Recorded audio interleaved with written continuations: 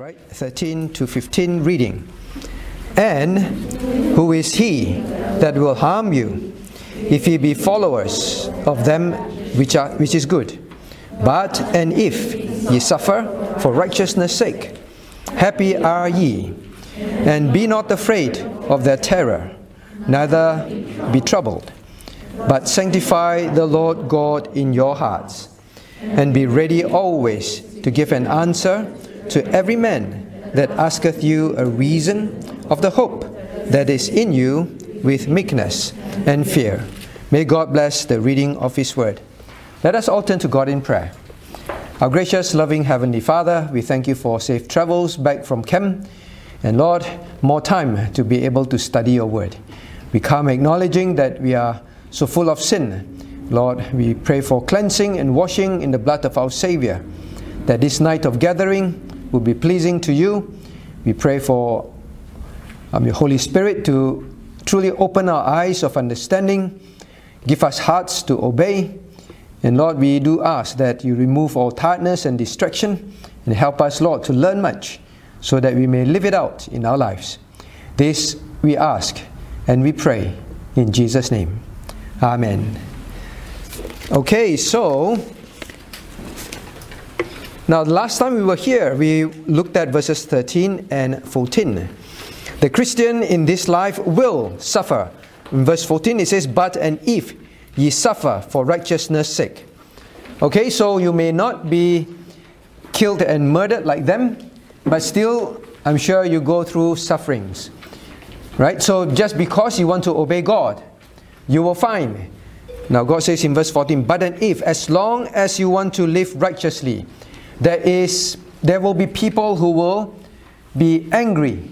There will be people that will disagree with you. Sometimes even Christians. It's difficult. Sometimes it's loved ones. So it's for these believers, they lived in a time that just because they wanted to obey Christ, they were thrown out of homes. They were made outcasts in society. Their properties were taken away from them. Now I remember someone whom I know, when this person became a Christian, the family threatened to stop paying for her education and to throw her out of the house. To stop education means you have nothing at your age, right? No school to go to, nowhere to live, just because we choose to become Christians. Today there are still cases like that. It is not easy. Why? Because Satan, the adversary, will always want you to give up your faith, always want you to fear. Hence God says, don't be afraid of their terror. Alright? Be not afraid of their terror, neither be troubled. Neither be troubled. I told you before, I've seen people who become Christians, want to be baptized. The parents come to church with Cain standing at the back of the church. Now I was told even during, when I was in FEBC, when some people became Christians, the parents came to church and made them kneel outside the church and caned them. And these were university students, right? So these things happen. Now the thing is this, God says, whatever it is, you say, oh, those things won't happen to me, I come from a Christian family. Well, but still, one day you may make a choice that will displease your parents. Sometimes parents, they are Christians, right? But when the child says, oh, God has called me to the full-time ministry, they are Christian parents, but they get very angry at them and they threaten them. So living right comes with consequences. Now, but God says, be not troubled. Be not troubled. Be not troubled means don't let it make you worry and make you think like it's the end of the world. Remember, God is the holy God. He is the supreme God. God will help you out of that. Now, many of these cases, if they let themselves be troubled, they let themselves be fearful, and say, all right, then I won't be a Christian anymore. Or, all right, then I won't follow Christ so closely anymore. I just be a Christian. Well, I know this is wrong, but I'll just do it. God says, don't be troubled. Just obey. Continue to obey. God will work things out. So many of these Christians, as a result of that. Now let me ask you, as a result of going through that, what do you think can happen? Maybe now I start from the back. Alright? CJ, what do you think can happen? If you become a Christian and then your parents, they get very angry at you, but you still continue to obey God, at the same time obey your parents in things that are not sinful. What do you think will happen? Or maybe I put it the other way. You get very troubled, you get very worried, and then you choose not to obey God, but to obey them. What will happen? Besides the fact that you disobeyed God. Possibly your witness to them will not be as good. Very good. Your witness to them would be not as good. What do you mean by witness? Your individual Christian witness to... Your individual Christian witness, not so good. Now then what will happen to them? Potentially less likely to become Christians. They will less likely become Christians, correct? Because you stop being a Christian, or you stop going to church, or you stop learning gospel. How are you going to be of any help to them? Now, some of those in our church, when they leave the charismatic church, for example, the parents get very angry and so on, but they stayed on. Now, if you don't leave, the parents will continue in there, correct? But if you leave, you learn the truth, you try to help them to understand that. Yes, all the time they're very angry at you. Just trust the Lord. He will help you through it. You will go through difficulties. But how would you not know that one day through you, they will come to know the truth, understand it correctly, and also leave the false movement, right? That is why God tells them. But if you suffer for righteousness' sake, you know you are obeying God. As long as you know this is scriptural, I must obey God. Now he says, happy are ye. You are blessed. Because you obey, God will use you. The most blessed thing for a Christian to have in life is to be useful to God. To be a testimony, to be a witness, right? Hence he said, now that is why in verse 14 God says, be not afraid of their terror, neither be troubled. You must not be, because the moment you are, you become useless. You will give in. Alright? Now that is what we need to study tonight. That is what leads to the next verses. The next verse especially. Look at verse 15. Let's read verse 15 one more time together. Verse 15, reading.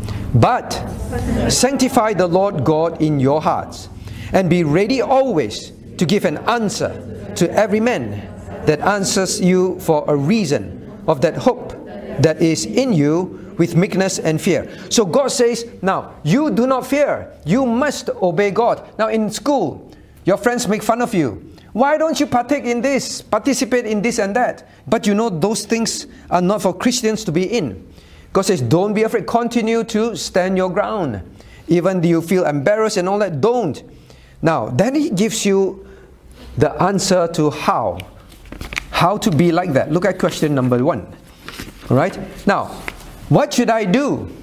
What should I do when I am persecuted and suffer for living according to God's word? Okay, so next, Joshua. What does God tell us to do?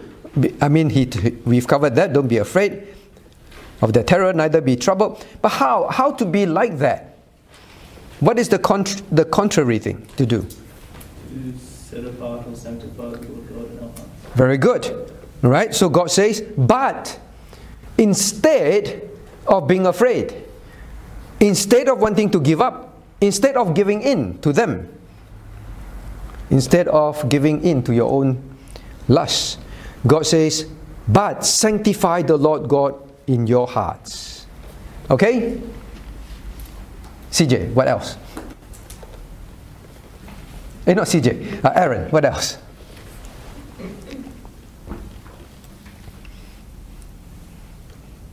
And be ready to give an answer. Very good. Very good. Now, this is important. I am trying to help all of you learn this. Now, there can be many answers, correct? But in this passage, it's important to look at the Bible. Every time I ask a question, look at the Bible, all right? So first thing Aaron did, turn over and look at the Bible. Yes, the next thing is and, all right? Verse 15, and be ready always to give an answer to every man that asketh you a reason of the hope.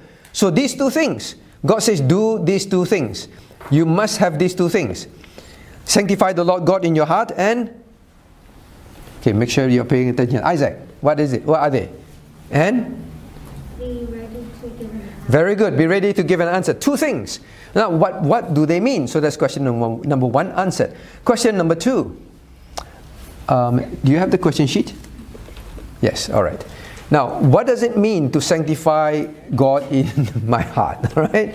So it's all right, I got to do that. But what does it mean? You are afraid. You are troubled. It's very difficult. But God says, do this. Sanctify the Lord God. What do you think it is? Mattify. No, I want to say sanctify. I want to say, Matthew, what does sanctify mean? I became mattify, right? The shortest form. Matthew, what does sanctify mean? Sanctify the Lord God in your heart mean? Is it like to be more like God? To be more like God. It will have that effect, but not that. Okay, maybe try another one. Do you remember I keep explaining what does sanctify mean?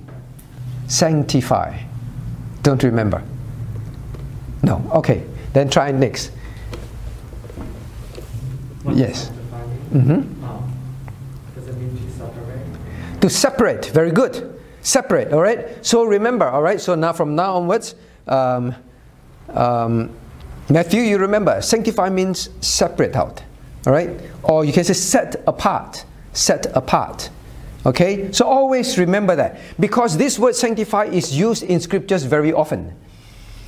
And every time you see this word, you must understand what it means first, and then you know how to apply it, what the context will tell you how to think. Now, it means set apart. So please remember this. The equipment in the temple, God says, go sanctify this equipment. All right? That it will be used for sacrifice. What does God mean? To sanctify all this, the bowl, the knives. What does it mean? What do you think it means? Not really sure. Not sure. All right. To separate God from the other things in our heart. To separate God from other things in your heart. Is it? Yes, that is what it means. But I want you to have a picture. This word must be clear in your mind.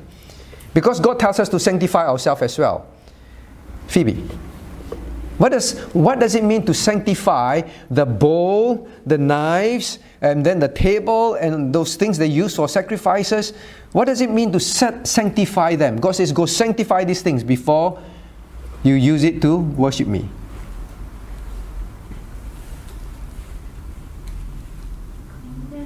Clean them. Mommy says, Phoebe, we are going to cut fruits. Sanctify the knife.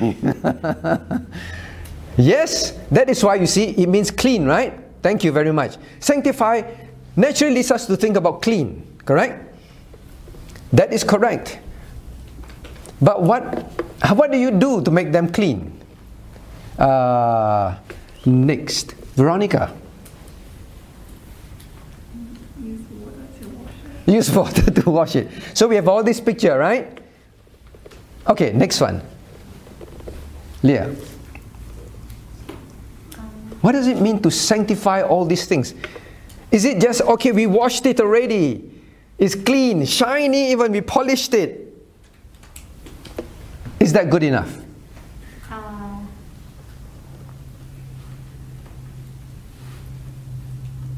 Give up. Not sure. Okay, last one. Not too sure. Now, I want you to be very clear. That's why I'm spending time with this. Is washing and cleaning good enough? Maybe I ask you a simpler question.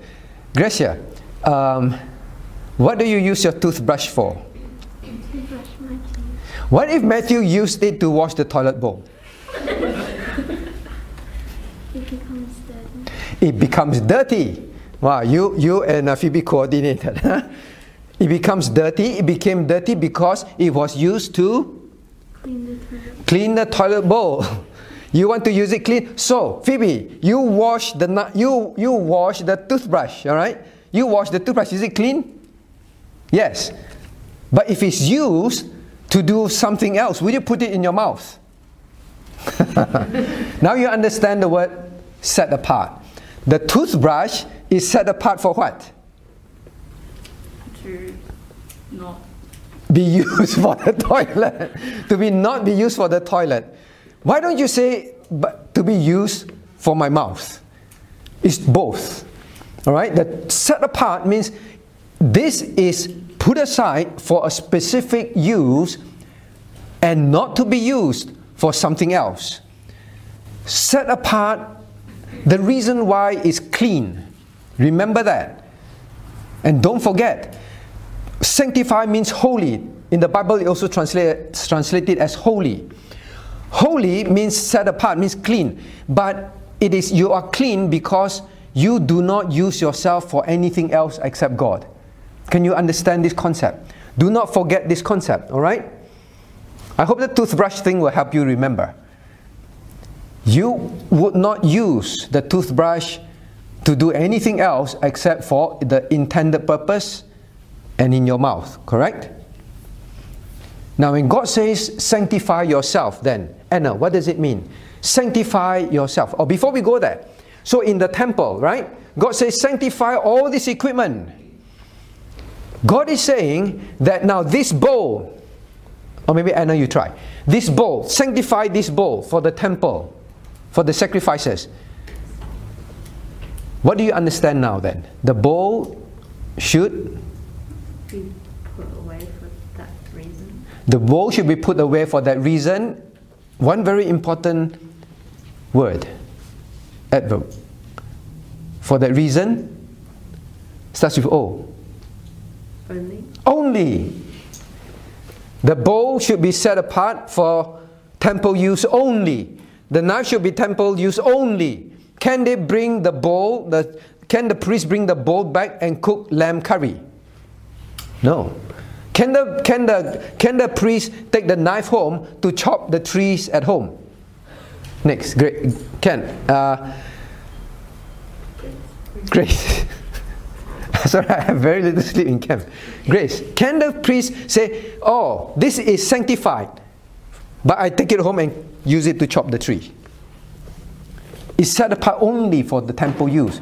Alright, so this concept of set apart, this concept of what's the word you use? Separate. Alright, separate. Holiness means we set ourselves apart from what? Next. Everything else but God. Everything else, okay. Everything else in the world, alright? World means we don't go into the world, we don't eat, we don't sleep, we don't live in the world, no. Alright, means worldliness. We separate ourselves from worldliness. And my life is only for God's use. My life is only for God's use. Correct? Okay, so that is what it means. So when God says, sanctify yourself, be holy, God is saying that, simply that. So every time you go to school, every time you go to work, you remember, I am in the world, but I am separate from the world. I must be very careful. And my life is for God to use, not to be used for the world. Alright? Now, but that is about us. So you understand that now. But what do you think it means? But sanctify the Lord God in your heart. What do you think it means then? CP. Say again? So, Oh. essentially it was set, like the first commandment, maybe, like this, having only... First commandment. Yeah. To love the Lord thy God with the first and great commandment. First and great commandment, yeah. Okay. And also like the first half of the second commandment, just having God. Okay, God and nothing else should win my affection. Nothing else should be more important to me. All right. Now, okay. So let's go through it slowly. Now, when it says sanctify the Lord God Sanctify the Lord God. Can you make God holy? God is holy. God is thrice holy. So this cannot mean make God holy. But the word simply means set apart, correct? Now what it means is you set God apart in your heart. Make God highest. Nothing else can compare to God. Alright? You must have the highest thoughts of God. So, you see, the word set apart simply means put it aside and put it so high up that everything else is beside it. Understand that? Now, so when God says, sanctify the Lord God in your heart, is to make sure that in your thoughts, in your heart. Now, this is in your heart, not just with your lips. The Christians were going through persecution. You know, when you go through trials, when you go through challenges, when you go through temptations, it is not what you say during peaceful times. I want to obey God. I want to love God. I will obey Him. It is when you are tried and tempted to compromise, you're tried and tempted to lie, you're tried and tempted to sin, tried and tempted to give in. Now that is when in your heart, God is actually the most important thing, most important person. It is only when God is really like that in your heart, then nothing can touch you, nothing can move you. Understand that? Now, many young people may have something very important in their lives. Okay, maybe just for example, exam times, right? You look at the people of the world. It's exam time. Exam is set apart in their heart, understand? It's so high up and important, understand? That is why they will not go out. They will not go out to play as they used to. They will not sleep as much as they used to. They will not play the computer games as much as they used to. Well, I'm talking about the normal students, not the bad students, all right? That typically they will say, no, they say, invite me to church. No time for church. Right? The people of the world, because that is so important, exams. Everything else, no matter what you try and tempt them with, because that is so important. During that period, nothing can steer them away, correct? So when God says, now you want to be a Christian that under every situation, you will not falter. God says, the first thing is God must be so high up in your heart. Okay? So high a priority. Now, then, what does it mean to have God so high up? God is supreme in your life. Seek ye first the kingdom of God and His righteousness. Is always overarching everything. Understand that? Now, it also then means that His ways, His commandments are always true. Are always to be obeyed. His commandments are always to be obeyed because God is so supreme, so high up in your life. Whatever He says is always true. That is why Christ said, I am the way, the truth, and the life. His ways are always correct. Now what happens if God is not like that in your heart? And then these persecutors come. Wait, I'm over here, right? These persecutors come and say, Hazel, you know, your God, you don't have to obey your God this way, all right? You can sacrifice to Caesar as well. And also your God, right?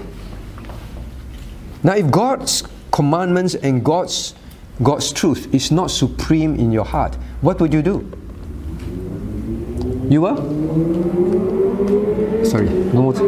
You will compromise, right? You will compromise. You will compromise. Say, yeah, I think it's okay. I'd rather not suffer. I'd rather not fail my exams. I'd rather not do so well. The world says it's okay. Then it's okay. God says, seek ye first the kingdom of God, correct? So God must be very supreme in your heart. God is very supreme in your heart means everything that God says is so true. It is the only thing I can do in life. I won't disobey it. Okay, so that is some of the things that set apart God in your heart means. Now it means when we set apart God, then when your life, when your safety, when your comfort, when your possession is at stake, you will still choose God. Because He is highest, you will still choose Him. So it's not when God says, sanctify me in your heart. He is not saying, make me most important, and then you better obey all my ways. Now it means you love me more than anything else. You choose me more than anything else. That is why it's called sanctify the Lord God in your heart. Your heart, not your mind. Your mind will tell you, yeah, this is right, yes. But when the test comes, what matters is your heart. Right? It's church camp time. What will you do? Choose to not go? Say, Lord, whatever it is, I will take leave. Right? I will go. Now, but here it says this. Oh yes, by the way,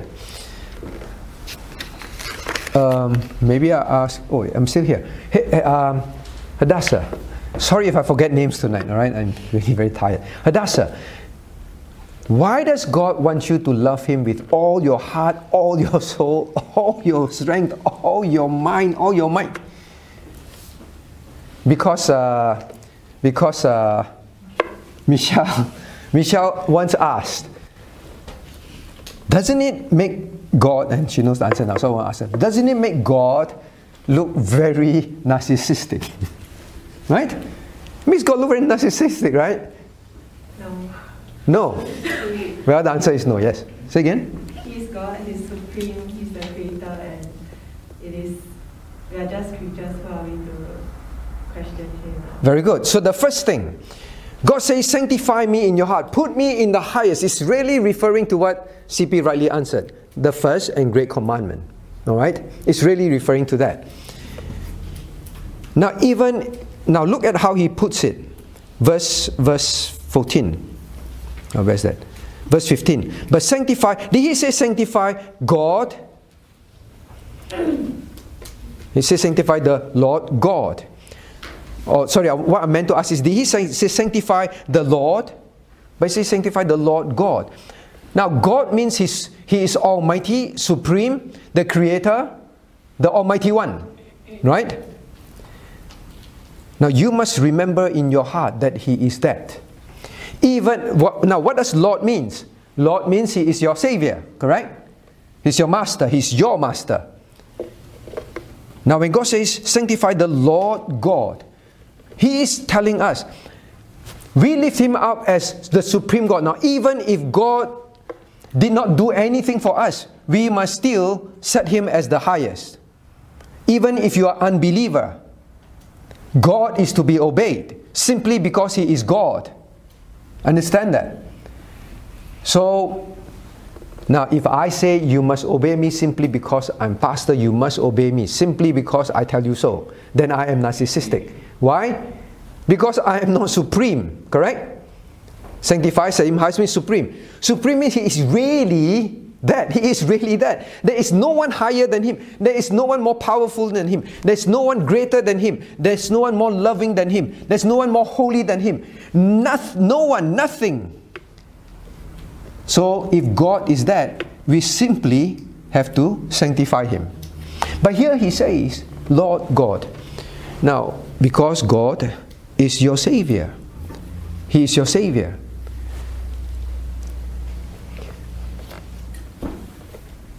Now, God is to be supreme even if He doesn't save us. And how much more if He saves us? We must respond in our heart, Lord, your ways are true, I must obey. You are God, I must obey you. But because you are Lord, I willingly, joyfully want to obey you. I love you. I love you. If you are not like that, when the trials come, you will give up. You will give up. Now, any one of you, if you see your dad or your mom all right, your daddy or your mommy, a dog is chasing after them. Then the dog bit your mom or your dad on the leg. All right, which one of you will say, I know this is mommy? All right, I know she is my mother. All right. Why would you run and risk yourself to pull the dog away? Why? Because I need to protect my mom. Why protect your mom and not me? Because I love her, right? I love her. Natural. It's natural for you to love your mother more than me, I understand, right? I expect you to, okay? So, because it's natural. Why is it natural for you to love her? Because she's your mom. He is your Lord, your God. It must be natural in you. That's why whatever happens, you will still go there. Although you're a little boy, little girl, you will jump on the dog and try to pull the dog away, even though you won't even think that the dog is going to bite you. You won't even care, right? Your Lord God. That is what God must be to you in your heart from a very young age. Then whatever happens, you will not even think, oh, but these things were taken away. What if my results are not so good? What if? You won't even think about that. So God says you must sanctify the Lord God in your heart. All right, and God puts the word Lord first to make us remember that. All right, so sanctify. But still, so number one, simply because He is God, you must sanctify the Lord because He is God. So not narcissistic, all right? Not. But still, there is also a reason. Now, if you do not worship God as the supreme God, does it make Him any less God?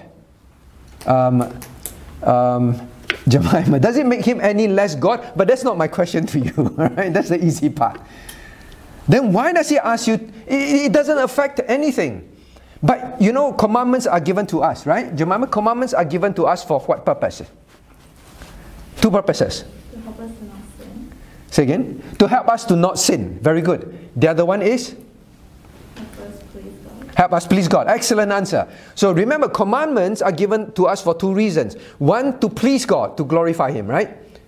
Two, to prevent us from sinning. Which leads to the first, right? Always remember that. Now, so what is, when God says, sanctify me as God, means lift me up, well, that's our duty because He is God, correct? But God says, sanctify the Lord, God, the Lord. Now, this has to do with God's relationship with us. Why does God give us this commandment? Lift Him up means to obey the first commandment. Alright, so that is my question, alright, Jemima? So my question is, why does God tell Jemima, love me with all your heart, soul, strength, and mind? Now, so that I won't, not sinning is to please God, correct? But it's also good for who? Not sinning is good for who? Okay, right? Anything to do with me, I better think twice before I say it, right? Good for us, very good. Not sinning is good for me, correct? Sinning is bad for myself, correct? So when God says, love me with your all, it's good for who? Us. Because even if we don't love God with our all, does it change anything in God? It doesn't change anything in God, understand that? So when God says, sanctify me, put me up there, the highest, as your Lord, how is it good for you? Because some Christians think like that, you know. It's not good. Obeying, loving God with my all, putting Him up there as the most important, and then everything else must be subject to that, secondary to that. How can it be good for me? Correct? If you're honest, that's how we normally think. That's why we don't obey God's commandments. Because we seem to feel it's good for God. Okay, Jemima, still sticking at you. Why? Alright? Why is it good for you? How is it good for you? So that we'll live rightly. And then no consequences of sin. Okay? In that sense, yes. So that will be useful. So be useful, okay? Okay, I see what you mean. So, you're talking about the benefit of... Now, maybe I just simply say this. I just answer the question myself. Maybe I give you this example. There was once a girl, she had a boyfriend, all right? So she came over, she came here to study and studied, and then was in our church for a while. She claims to be a Christian and all that. And then she wants to obey God and all. She began to learn about God, and she lived quite obediently, all right? So she's always coming for Bible studies. She loved the Lord. And every time she have questions, she's very sensitive to sin. Well, she asked, Pastor, can you tell me, is this right or wrong? Now, use scriptures to explain to her. And she always wants to try and obey. And sometimes there are some things that in her life she struggles with. It's very difficult, but eventually she still says, I must obey God. Okay? All right? It was wonderful. It was wonderful.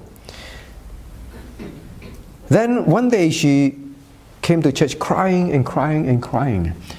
And before that, for a period, she kind of like not coming to church, just on and off, and crying and crying.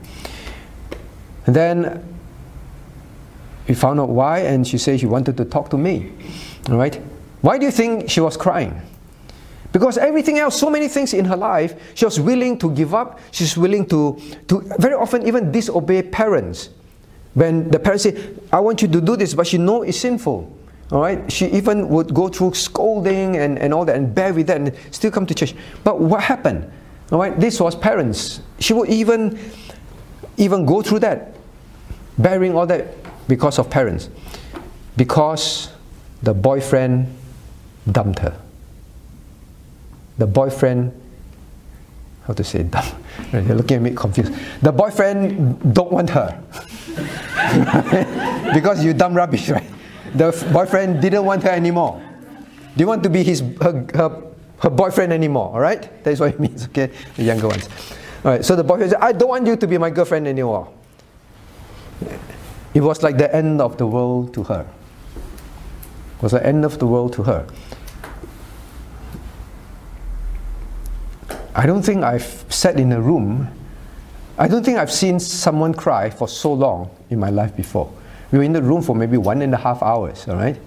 Counseling her. Throughout the period, it's just non-stop, the tears, non-stop. Okay, now, Jemima, I give you the clue already.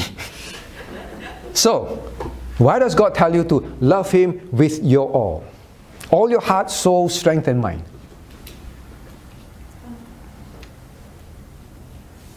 Didn't get the clue? CJ, chime in. Is it because He will never leave you or forsake you? He will never leave you. God will never dump you. Okay, God will never dump you. Yes, that is correct. That is correct. All right, that is correct. Another way of saying, God says, you love me with your all. When you love me with your all, you will never be disappointed. I will never disappoint you, right? I will never leave you. Put it another way, Aaron. If you, God says, love, Aaron, love me with your hearts, all. The key word is all your heart, all your strength, all your soul, all your mind. The key word is all. How does it help you? Because commandments are given for two reasons. One, to please God. The other is to help you, right? How does it help you?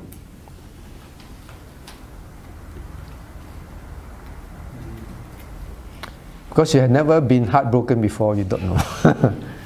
You can, similar to what you said, you can rely on God. You can rely on Him, then you pray to Him, God, don't disappoint me, all right? Ask Him to take me back. The guy won't take you back. Now, if you love God with your all, see, the key word is all. God used the word all.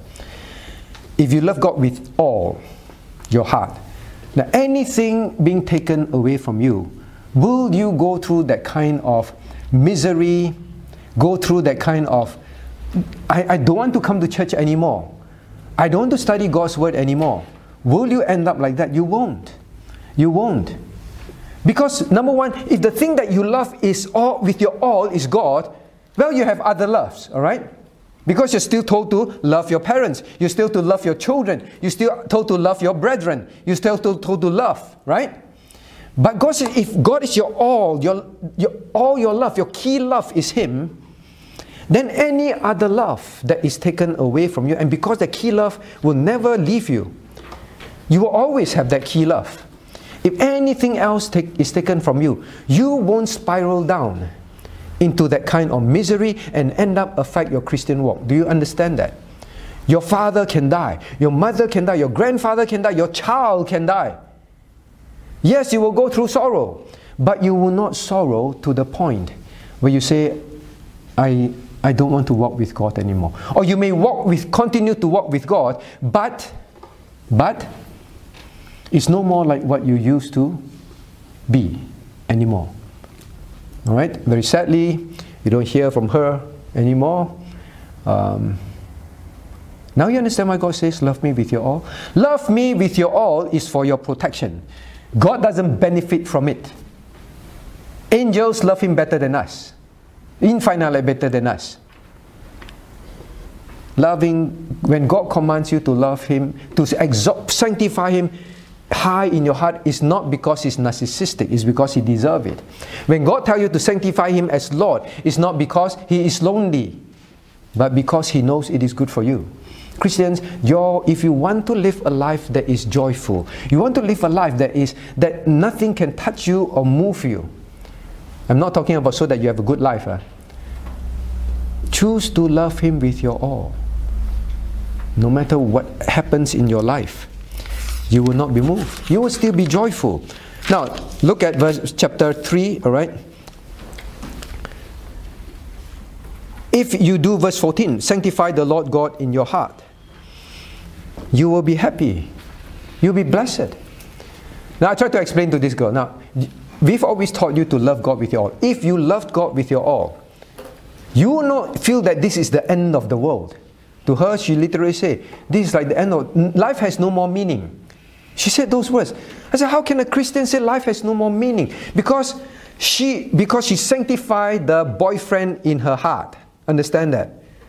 Then even if I give a lot of God to her, give a lot of God's word to her, it doesn't comfort her. Understand that? When God is your all, you're easily comforted. God is with you. Do you know that the story of that hymn, the story behind the hymn? When peace like a river attendeth my soul. This very rich businessman, he wrote that hymn. Alright? His wife and his children, quite a few of them, took a ship overseas to go somewhere, but he had to stay back for some business. And then they took a ship, and then the ship sank. I think all the children died. I think only the wife or something left behind or something. Then I think later on, I think the wife also died. Something happened, the wife also died. Somewhere along the way, after the shipwreck. Now after that, this is your whole family taken away. Then the next thing is, his business crashed. There was a huge fire or something like that, burnt many of his factories, and then the economic downturn and all sorts of things. Everything gone, he became a poor man. And he wrote the hymn, when peace like a river attendeth my soul. To him, that peace is not just when some peace. Peace like a river means, well, he thought of the storm, that storm that came, that in huge waves that came, non-stop that came, that kind of waves. He say, all that wave that came and killed my family. And I say, the peace that I have is like that kind of wave that comes when peace like a river, non-stop, attends my soul. When sorrows like sea billows roll, when sorrow like the roar of the iron rolls, but yet this peace is so strong. Now why? Why?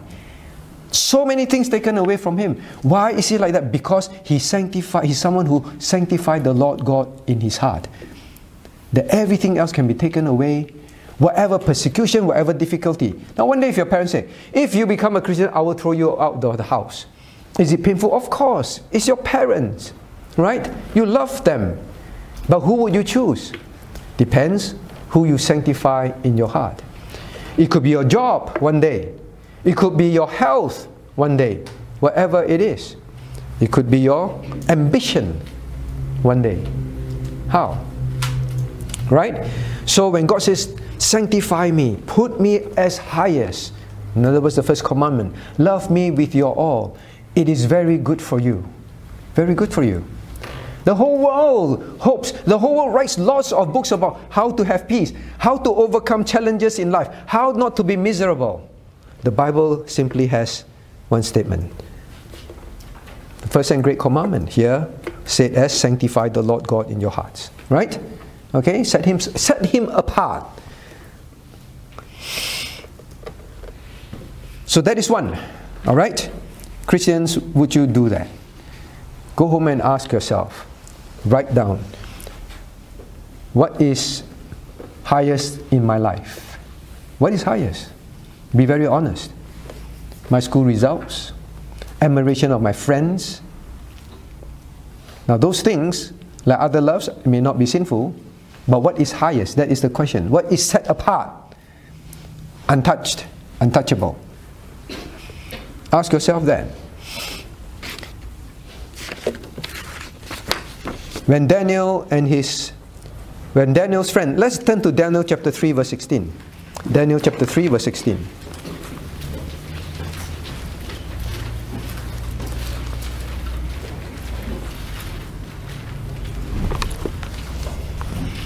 Alright, Daniel chapter 3 verse 16. We know this very well, this story very well. Nebuchadnezzar was about to kill, alright, Shadrach, Meshach and Abednego, because he forced them to bow down to the idol. Let's read verse 16 and verse 16 to 18 together, reading. Shadrach, Meshach and Abednego answered and said to the king, O Nebuchadnezzar, we are not careful to answer thee in this matter. If it be so, our God whom we serve is able to deliver us from the burning fiery furnace, and he will deliver us out of thine hand, O king. But if not, be it known unto thee, O king, that we will not serve thy gods, nor worship the golden image which thou hast set up. Now notice what they said. Now this is an example of young men. Alright? These are not prophets. These are the young men taken into captivity. They are teenagers. Alright? Upper age teenagers. Most likely. That's how they calculated. Now these people, they are young people, young adults. But they said to the king, you please don't take this lightly. Fiery furnace, lions, threatening your life. You feeling the heat, so you stand there, you feel the heat of the furnace. Very near. Some of you turn on heater at night and then you keep complaining very hot, you cannot sleep at camp. This one is like super hot heat. So then you feeling all these things. And then he say, worship. You feeling the heat of temptation? Feeling the heat of being scolded? Now, but he said, let it be known. Now he say, we are not careful to answer you. He's not being rude. I'm not going to answer you. No, he said, we are not careful. We are not worried about what we are going to say to you. Alright? We are not so afraid that we dare not tell you this. We are not full of care, full of worry. That's why God says, be not afraid of the terror, nor be troubled. See, we are not troubled in our heart. In verse 16. If so, be our God whom we serve is able to deliver us. Number one, they say, God can deliver us. God can deliver us. Now, God is so important to them. They say, we will not bow down. God will deliver us. But how important? Then he says, and he will deliver us out of thine hand. But verse 18, he said, but if not, be it known unto you, let it be known to you, we will not serve your God still. We will not give in. Alright? Now what does it mean? When you sanctify God high in your heart, even if you will lose your life, it doesn't matter. Even if you lose, don't know about lose life, lose high good grades, it doesn't matter. Even you lose friendships, it doesn't matter. Even if you lose your job, it doesn't matter. You see, it does not mean that when you sanctify God high in your heart means God will answer all your prayers. Please know that, huh? Because these people understood that. They say, we sanctify, we will obey God. Now he say, He will deliver us. But if He does not, if He does not, it doesn't matter as well. Because it's so important, right? He is supreme in our lives. So, now I hope you understand, you set God apart so highly. Nothing else compares to Him in your heart. Okay? I hope you understand what this statement means. Sanctify God, the Lord God in your heart. Now then you have the second part. Alright, second part. So two things, right? To do two things. So first thing that you have to settle in your heart. I hope you do, my friends, before you go into high school. Who's going to high school soon? No. One, okay. Who is going to pre-U is high school, is it? Yeah. Who is going into university soon? Kind of, alright, the next group. Who is going to go to, okay, not to put hands anymore. Who is going to come out to work soon? Alright? You know.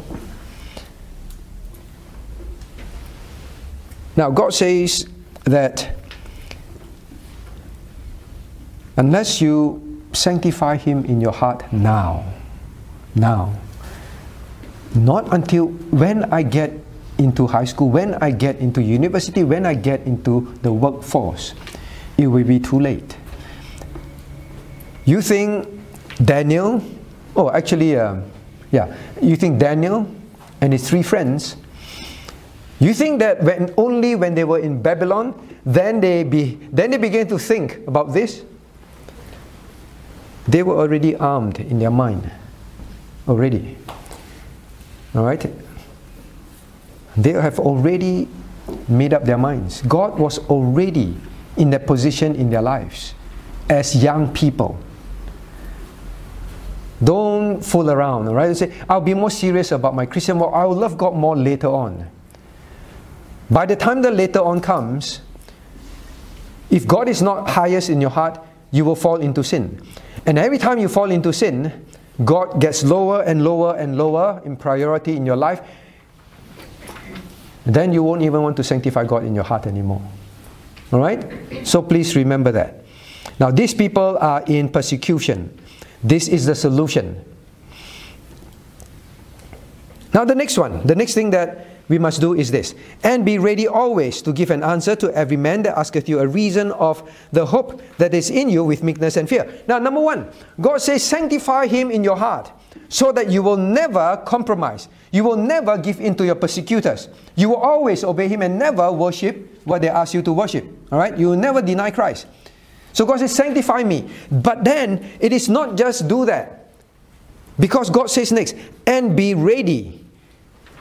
And be ready always to give an answer to every man that asketh you the reason of the hope that is in you. Christians, you must learn this. But before I say that, now this, I hope someone at least gets this right? The main theme that we've been studying is about what? Not submission. Submission is one of the sub-theme. The main thing that the main kind of life that Peter is describing is what life? Where have I stopped? Alright, next. Isaac, what kind of life has Peter been talking about all this time? Strangers and pilgrims. Very good. Thank you very much. I can sleep tonight. Alright? Strangers and pilgrims' life. Peter is talking about the strangers and pilgrims' life. Okay? Now, well, thank you. Have this picture in your mind. Strangers and pilgrim. Alright? Strangers and pilgrims. Both are. Not this is stranger and this pilgrim together. We are all strangers and pilgrims.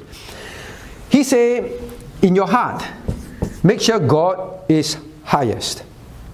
Alright? Everything else is under Him. Okay? Now then, when God is highest, everything else is under Him. Means you will always choose God, you will always obey God. Okay? Now, is that enough for a stranger's and pilgrim's life? No. There is plus.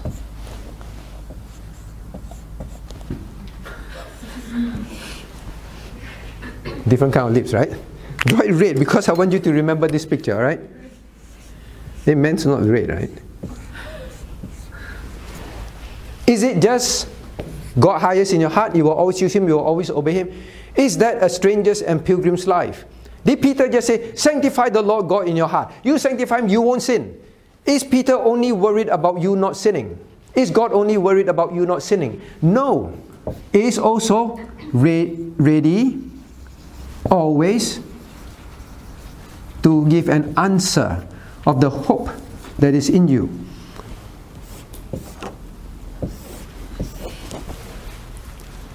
The stranger's and pilgrim's life is not simple. What's the end purpose of the stranger's and pilgrim's life? Next. Matthew, what's the end purpose of the stranger's and pilgrim's life? Not to sin? What's the end purpose of man? To be different from the world. To be different from the world. Okay, so be different. We take some words, to be different. Why do you want to be different? So then you will not fall into sin. So that I don't sin. Okay, don't sin. Okay. Why do you not want to sin? So daddy and mommy don't scold you. So then we will live a life according to God. So you can obey God. All right. Okay, last one. And why else? Why do you want to do all these things? To be a witness. Okay, thank you very much. Right, to be a witness.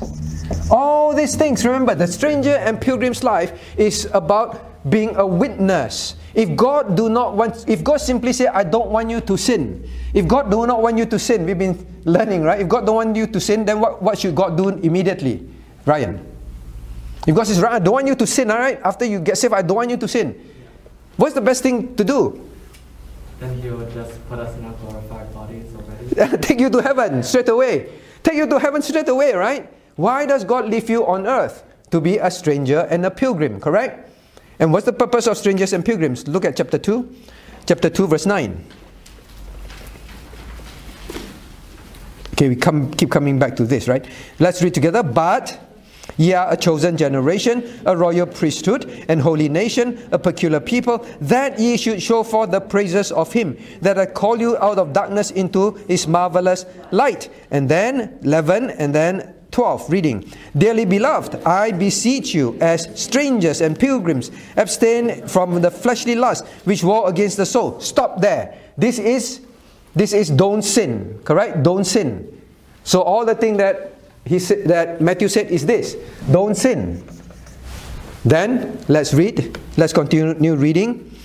Verse 12. Having your conversation honest among the Gentiles, that whereas they speak against you as evildoers, they may by your good works, which they shall behold, glorify God in the day of visitation. The strangers and pilgrims to be a witness, so that they will glorify God on earth. Correct? So please remember, when we say the strangers and pilgrims life, most Christians today are very focused on this part. It is not wrong. Don't sin. Don't sin. Don't sin. But most of the time, Christians don't want to sin is because they don't want consequences. That's about it. I don't want to fail exams. Alright? I want to be in the right job. I want to find God's will and be in the right job. So because when I'm in the right job, there will be less trouble. God will help me. Correct? Is everything about myself, even when we don't want to sin. Now, so stranger and pilgrim, abstain from fleshly lust is to achieve verse 12. They shall behold your good works, and they will glorify God. In other words, be a witness. Now, this word witness, who knows what's the Greek word for witness? Who knows? I've said it before. No, don't know. Where we get the English word martyr. Martyr, you know martyr? Alright, martyr. Martyr, someone who dies for a belief. Alright, martyr. This is the word, martyr. Whenever you say witness, it is martyr. Okay? So you say, I want to be a witness. Matthew, you want to do all these things so to be a witness, right? Are you ready to die for Christ?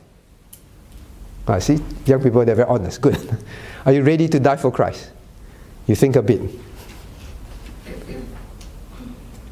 Okay, I think, yes. All right? Better than, yes, but don't mean it. But now we must all understand as Christians. Understand Daniel and his 3 friends. Daniel and his 3 friends, were they ready to die for Christ? For their belief? Yes. If you want to be a witness, you must be ready. God has not asked you to be a martyr yet. Alright? Martyr also means you show forth Christ, right? When you die for Him, you show forth Christ. God just asks you, don't put your studies, your grades first, above me. God just tell you, don't make money, your job, your games, your friends above me. God didn't ask you to die for Him, at least not yet. Alright? We are not called to blood yet. Witness. Now, witness also means that, why are you willing to die for Christ? Because you are so clear in your heart. You are so clear in your heart. Right? So Matthew, I hope that when you stop and think a while, you're thinking, let me think. Ah, it's clear. Yes, I will die for Him. Alright? So you are clear. Now, so 2 things. Christians, please remember, God says, as strangers and pilgrims on earth, 1, sanctify God in your heart. Don't sin. 2, your lips. We can recognize lips. Be ready to answer.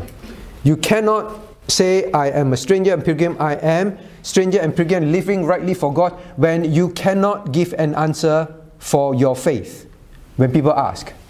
Because today's Christians simply say, as long as I know I'm safe, as long as I know I'm going to heaven, hey, but I'm better than other Christians, you know, I'm obeying God. You look at other Christians, I'm better than them.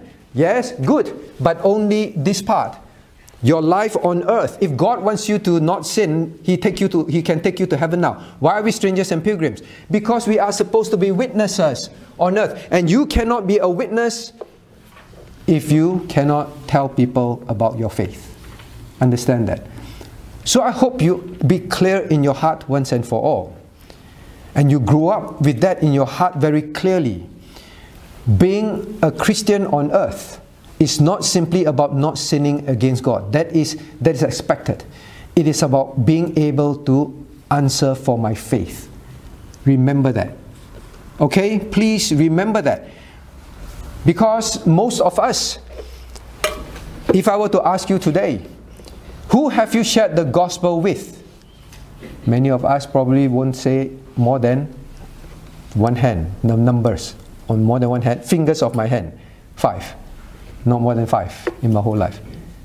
Because we think that this is the only part. And we are focusing and we're trying very hard, which is good.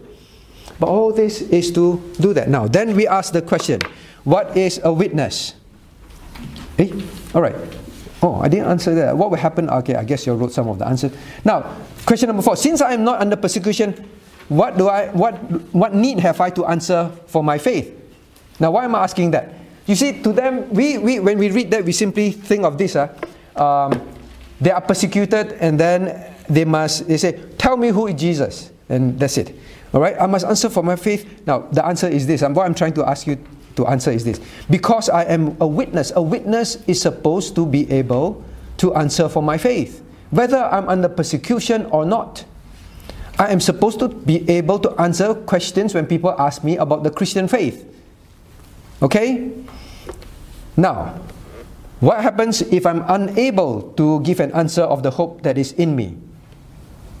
Next, Enoch. So remember, the Christian life is obey God and also speak to people, be able to answer about the Christian faith. So Enoch. What happens if Enoch is very good in this? Okay? Go for church camp, don't have foolish wrath, all that kind of thing, alright? But this part is missing. What will happen?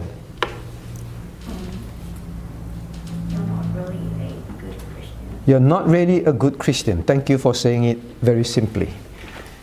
We are really not a very good Christian. Because we are called to be strangers and pilgrims. We are incomplete.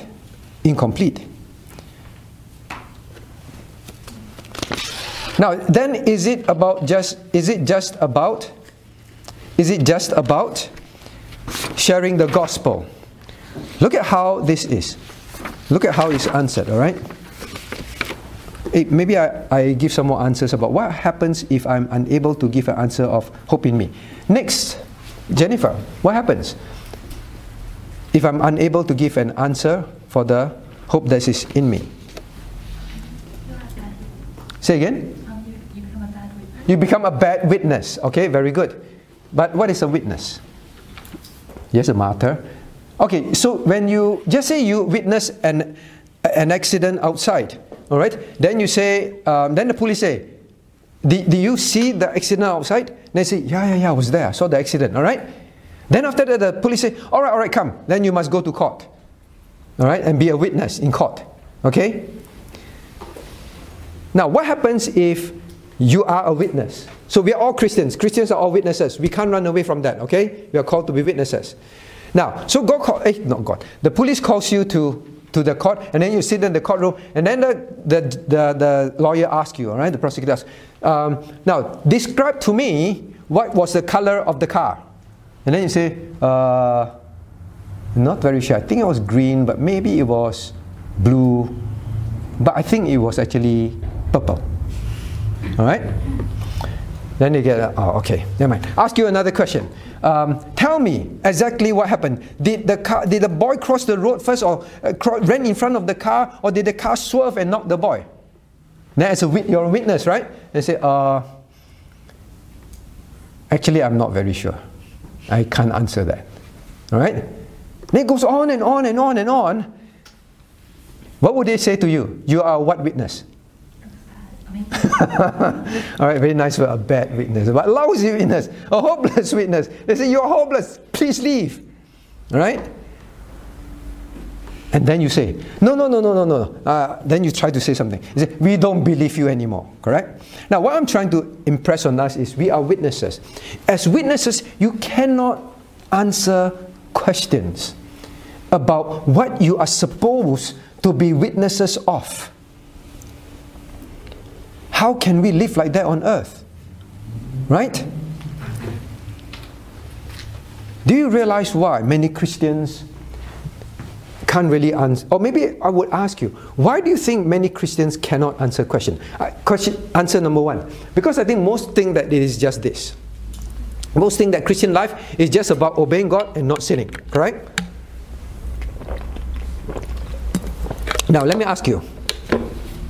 Okay, come to next. Your brother's name, dear. All right, you. I forgot his name. Share with. Marcus. I'm so sorry, Marcus. I remembered your name throughout the camp until today. Now, Marcus. What do I want to say? Marcus is a witness, and why do you think, Marcus, many Christians don't study the Word of God or are not very interested in the Word of God? Why do you think so? When you look at this picture, because to be a God-pleasing Christian and a Christian that fulfills his purpose on earth, right, is not to sin and also to be a witness, to be able to answer for our faith, right? Why do you think most Christians don't study God's Word? Say again? Because they think they know enough.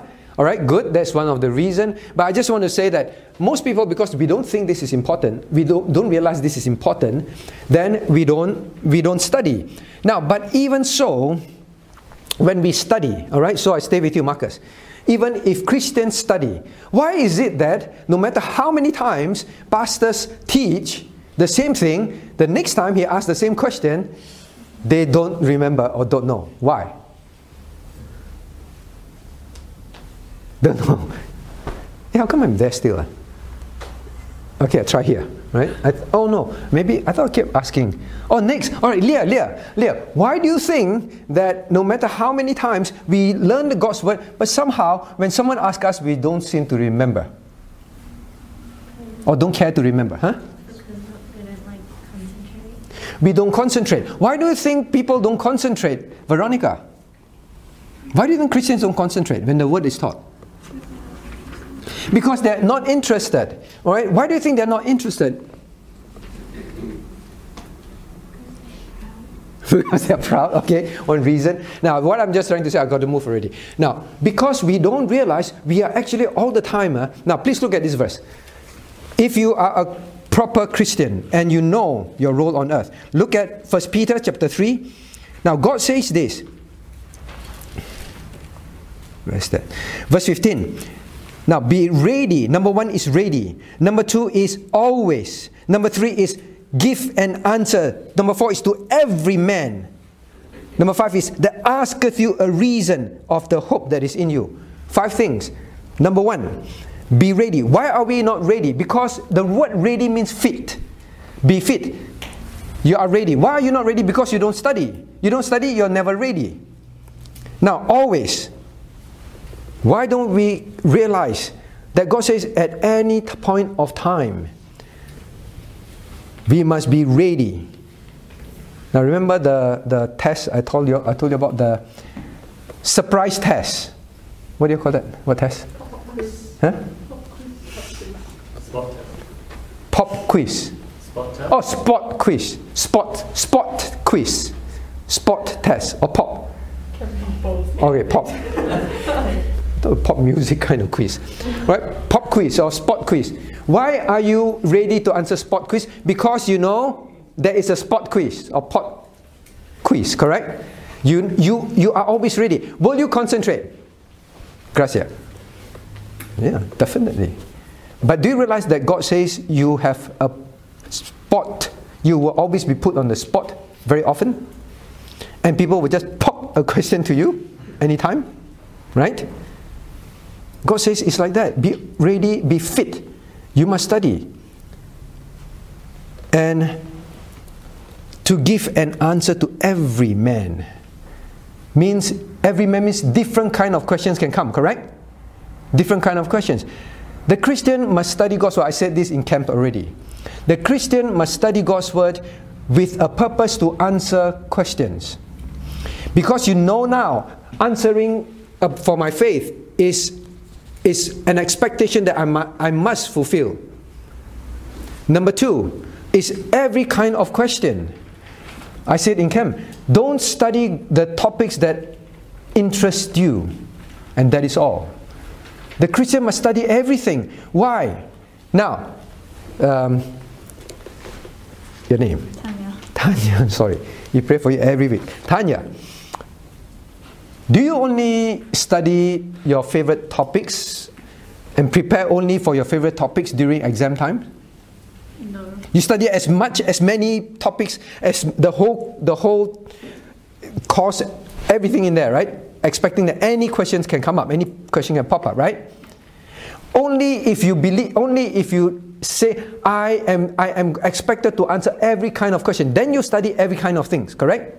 Now, the reason why, number 1, Christians don't study is because they don't think that they don't realize they need to answer. Number 2, they don't realize they need to answer everything. It's not, well, you know, I'm quite weak in this area, so I study this. I'm quite weak in that area, so I study that. I'm interested in this aspect of Christianity, then I study that.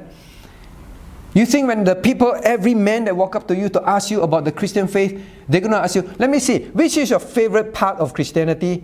Then, that part, then I ask you that those questions in that area. It's not going to be like that. You have to know that. But we don't do that because unless this purple part, you can't see, this part is so clear in our mind. We are as serious about walking a holy life, which I'm glad you are. We are as serious here and we are as serious here. Because keep remembering, if this is the only thing that God wants us to do, He would have taken us to heaven. But the most important part that God wants us to do on earth, which this part will support, Satan makes you think it's not important. Why do you think Christians don't come for Bible studies? Why do you think Christians, when they come for Bible studies, that part I'm not interested, tick, switch off. Do you do that in school? I'm not interested in this part of the lesson. You switch off. You copy notes, you take down everything because everything can be tested suddenly. Every man can ask you a question, correct? But the question is still this. So I want to emphasize, as a stranger and pilgrim on earth, every topic of the Christian theology in the Bible is important. Please know that. In fact, the ones that you are most uncomfortable with, the ones that you're most disinterested with, you better study and better know the answers. But I want to ask you this. What happens still if I'm unable to give an answer of the hope that's in you? I will be a bad witness, right? We say I'll be a lousy witness. Wait, so I'll come to next. Anna. So I am an unbeliever, all right? You are supposed to be a witness. You're supposed to draw me to God, correct? Now, so Anna, can you tell me, Anna, you say your God is love, right? And God is supreme in He's the most loving God, correct? You keep telling me about the gospel, right? Then Anna, can you tell me, then you say God is the creator of everything, then God can control everything on earth, right? Including the weather, correct? But then Anna, why is there tsunami that kills so many innocent people? Why is there tsunami that kills innocent little children? Because it's God's will. Say again? Because it's God's will. Because it's God's will. It's my will. I don't do anything to it whatever I want. Okay. You can tell a Christian that. That's a good answer, actually. You can tell a Christian that. But if you tell an unbeliever that, they still get very angry. But if it's love, then he should control the tsunami, right? And not let anyone die. Cannot answer. Grace, tell me, how can Jesus walk on water?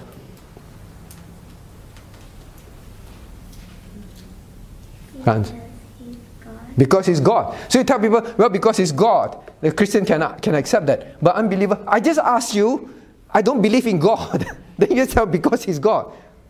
Now, I'm just giving you some example. Now, Christians, when that keeps happening, people ask you again and again and again, and you cannot answer. Come here now. Caitlin, what do you think your friends will say? About Christianity. It's like a cult and the way that you brainwashes people and stuff like that. Very good. You are just blindly following. You do not know. Your religion is false. You are brainwashed. That's it. Because you have no answers. Do we make God glorious? No, we don't. And that's exactly what Satan wants. People, you obey God, good. I'm not that worried actually. It's when you can tell people about God. It's when you can be useful to God, to be used of God to answer difficult Christian questions or even simple ones. That is where people will turn to God. That is where God is glorified. That is what He doesn't want. So please understand, a Christian who thinks that I'm a Christian, as long as I'm going to heaven, I don't need to study in such great depth. That's what Satan wants you to think. You won't be a witness. In fact, you will bring God's name to shame. They will just say, oh, this is a joke. Right? Brainwashed. Now, when I was in secondary, when I was 16 years old, all right? I remember I witnessed this scene where a Christian tried to share the gospel to my classmate, 16 years old. And this classmate of mine, he hates religion, especially the Christian religion, which is not surprising, all right? And we were at a barbecue, and then this person shared the gospel to this. He said, don't ever tell me about Christianity. It's all fake, it's all... And then he began to... So a friend said, no, it's not. I said, then I challenge you. And he asked him many difficult questions. All right? Why not this? Why that? Why that? Now, but this person, this young 16-year-old, he could explain.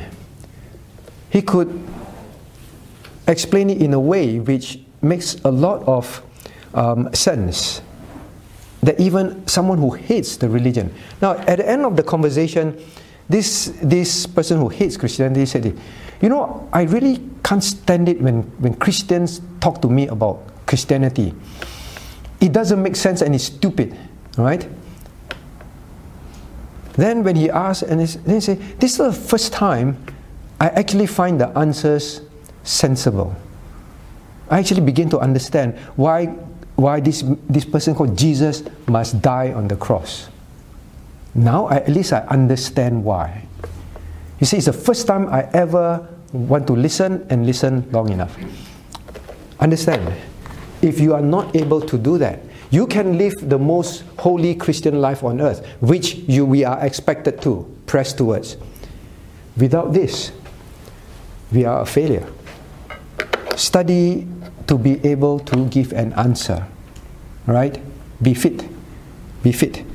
Now, then, I ask you last question, and then I think we have to stop. How can I ensure I am able to answer for my faith? How can I be sure that I am able to answer for my faith? Now, actually, I also want to say one more last thing about the last question. What is the danger of not being able to answer for your faith? Come to this side. Michelle, what's the danger of not being able to answer for your faith? You doubt your beliefs, and you might be Christianity yourself. Very good. It's a very dangerous thing. When you do not know your faith well, you will begin to doubt. Because when you tell your friend, and then your friend poses you a question which you cannot answer, then you go back and think, yeah, maybe it's not true. Now, I told you before, right? Surveys have been done. A big majority of Christians like you all, so you know the danger, you all, grew up over time and left the church and left Christian faith. Why? Because over time, you say, this answer, that answer, I can't answer. And church can't tell me. I ask my parents can't tell me.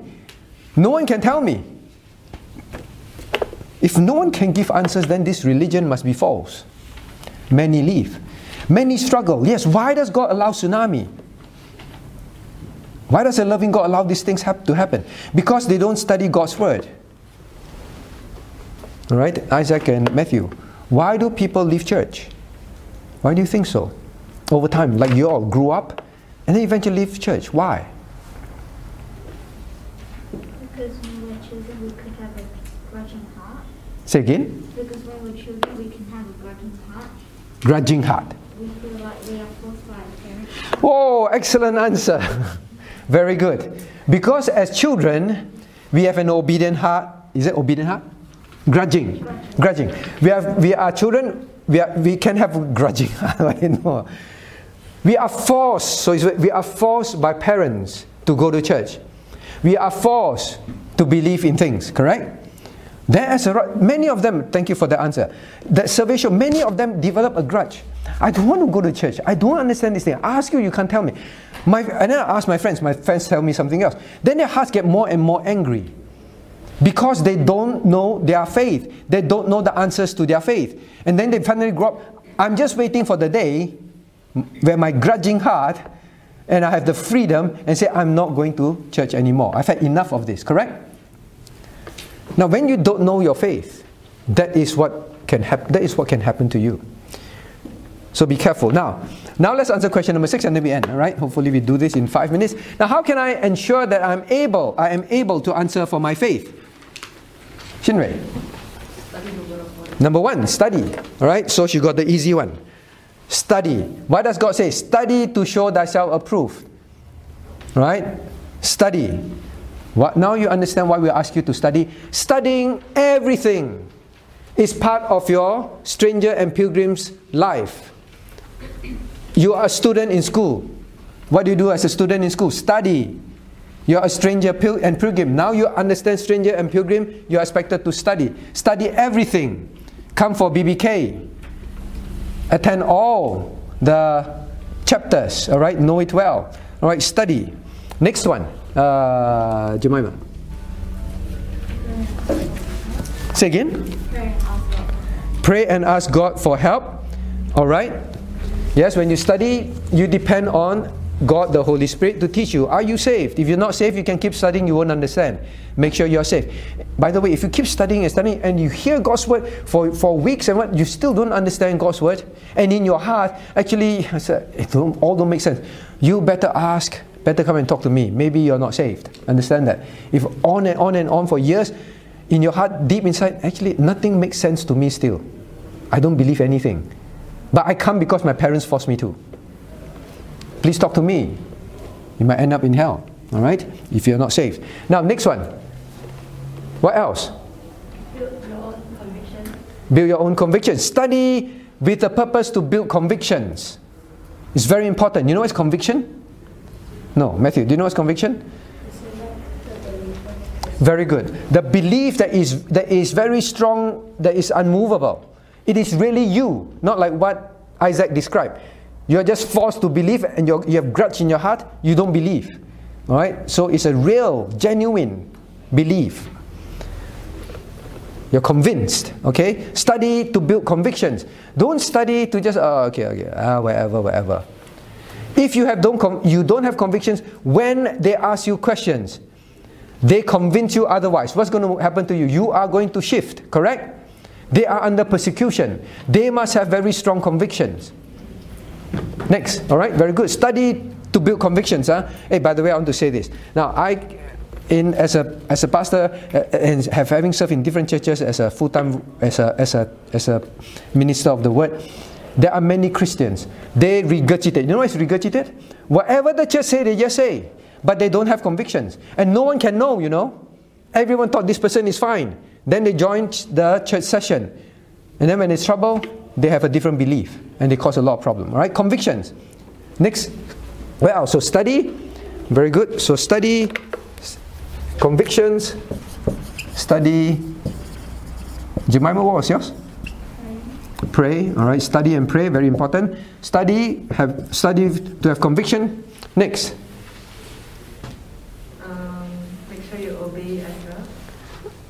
No, this is to be okay. This is to be able to answer. But how can I be sure that I can answer questions?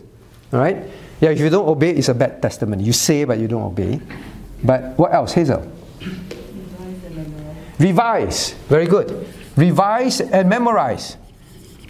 Now that's why I try to give you acronyms and use alphabets to help you remember. Revise. Very good. Next, CP. Demonstrate application of principles. Okay, apply principles. When they ask you, you'll be able to apply principles. Okay, what else? Next. Back here. Gracia.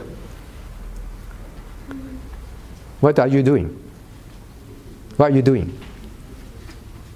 What were you just doing? Writing down notes. That is it. Right? Oh, you look so frightened. I wasn't scolding you. Right? Take notes. Alright? Just what you're doing. Right? Take notes. Why do we ask you to take notes? Who goes to school? Well, maybe when your friend do not bother to take notes, do not bother to write down things. I'm not saying you must write everything, but you say, oh, this is a different topic. Now, next week we're going to come back, or next time I come back, we're going to talk about, did Jesus go to hell? Because he said, and then it seems like Jesus went to hell to preach to souls in hell, right? All these difficult ones, you better take notes, right?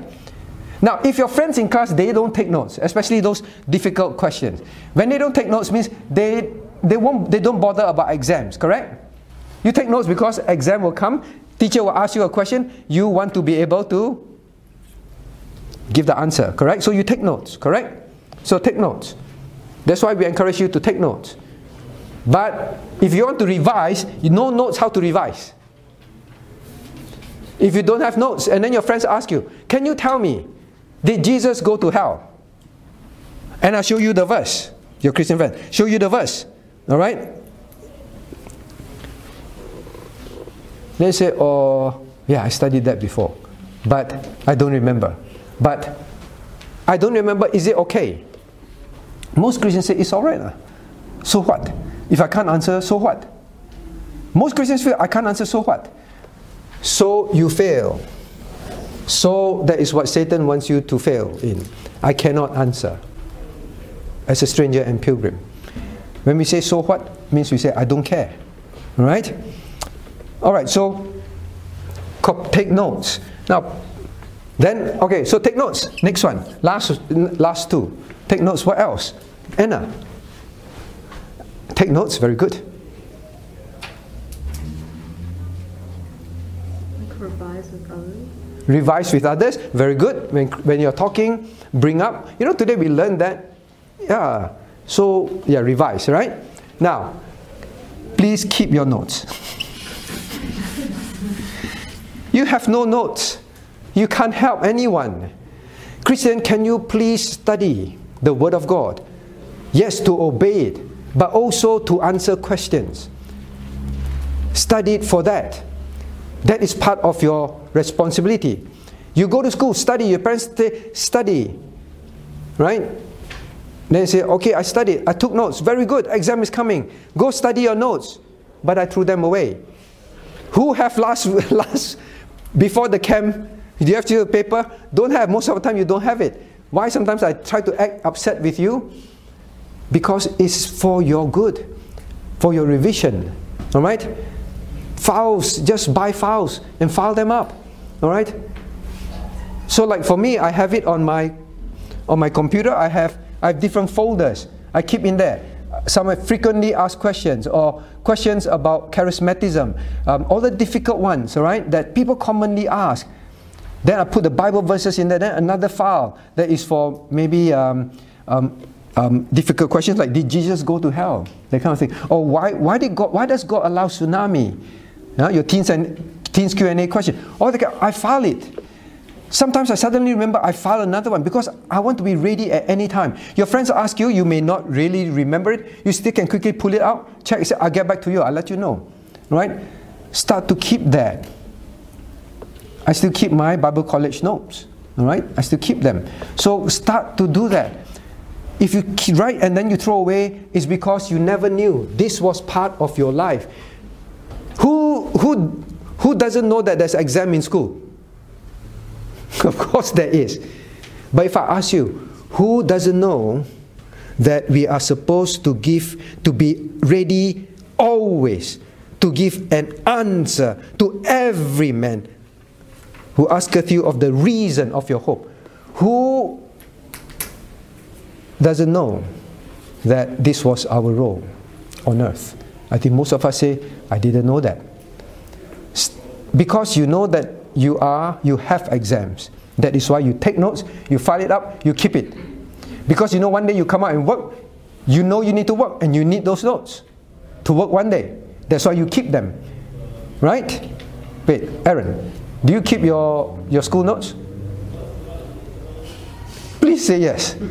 If no, if every day, one day you have to operate on me, why do you keep them? Sometimes go back and I have to look at it one day. Not just for my exam when I come out and work. Alright? I need to look at those notes before I go and slice up somebody. Alright? If you do engineering, you do whatever. One day you go back to those notes and say, I'm going to build this. I better use this formula. I remember this formula. Why? Because you keep it. You care. But you don't care about answering questions. Right? So please know that. So Christians, when I ask you to take notes, especially the key question, the difficult ones, you know how many times I've said, no? The next time someone asks me that question, every time Christians come, they ask me the same question. I said the next time someone asks me that question, I will ask one of you to answer. But I'm not confident that you'll be able to answer. It's very sad. We must be ready to give an answer. Then you know I am a witness on earth. That when that happens, someone else can say, can you please answer this question? I'm not sure about it. Not for pride, we study the next time. It's for meekness. In meekness. Do you want to be such a Christian, Gracia? I want to be able to tell people about my God. If I cannot, then people may say, I think it's false. Why do you want to believe it? You cannot answer. I ask you so many questions. Everything, you can't answer 90% of it. Why do you believe in it? Correct? And then sometimes soon you say, yeah, actually it's true. Why do I believe in it? Alright, so this. And the last one. What's the last one? What else do you think you need? Ask. Ask questions. Ask questions. If there are things that you're not sure of, in your heart. Ask. Find out. If you let it brew and brew, then like Isaac say, I don't understand, I don't believe, then I'm forced to, grudge will begin to build, right? You get upset. Ask whenever that's why we have teens Q&A. So anytime you have a question, ask. Ask daddy, ask me. They can't answer, ask the pastor. Now the Christian must be able to answer questions. I'm not saying every question, alright? Even as a pastor, I can't answer every question. Whenever you can't, you go check. But if most of the time, all the basic question about your Christian faith, how to be saved. So maybe I just ask, can you describe very simply, very clearly, how to be saved? Most of us can't even explain how to be saved, how we are saved. Right? Then how are you going to be a witness? If you cannot explain to me how to be saved, what makes you think you're saved? What makes you think you're going to heaven? What makes you think your religion is real? Because you can't explain how to be saved. Correct? So ask. So asking is good. Okay? I always welcome questions. Unless you ask because you're trying to be funny. Alright? No teachers like that. Okay? Now, so please remember the key thing tonight is you have two duties as a stranger and pilgrim. This one is very common. This one is something that Satan has managed to erase from the Christian life. That is why people don't study. Even they study, I just study for myself. I can't answer, so what? That's why we study like that. Alright? Let us pray.